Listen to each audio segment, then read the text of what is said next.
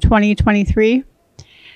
We were married for 35 years, and he was getting sicker and sicker. I took care of him as he was getting sicker. You know, the journey was an honor. It was an honor to take care of him. He was a very, he was a great man, and he did a lot of things in his life. He was in pararescue, United States Air Force, and all of our lives we did ministry work, him and I together, and then we were at the VA hospital for a simple procedure, and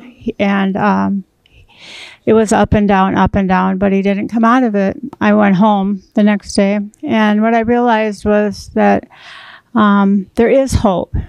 There is hope without him. At first, it was really difficult because there's all these firsts.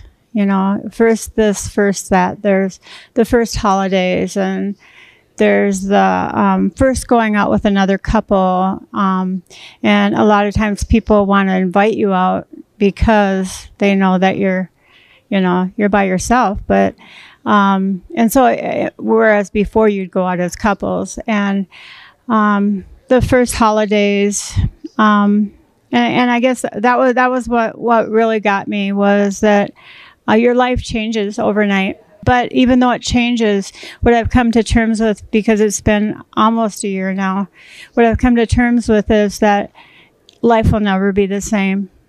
It's never going to be the same without him, and that's okay.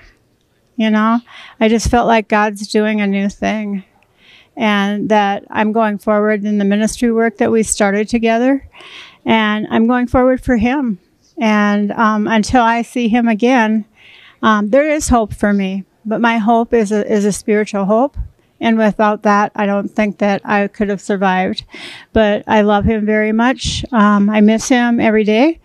But I know that you have to go on. Life goes on. And I think I've been an inspiration to others because they've seen me. I've seen a lot of other people that were widows and widowers, and I think that I've inspired them by talking and sharing my testimony. So I would just like to share my testimony with you today of what's going on in my life, and let you know that there is hope. Just hang in there.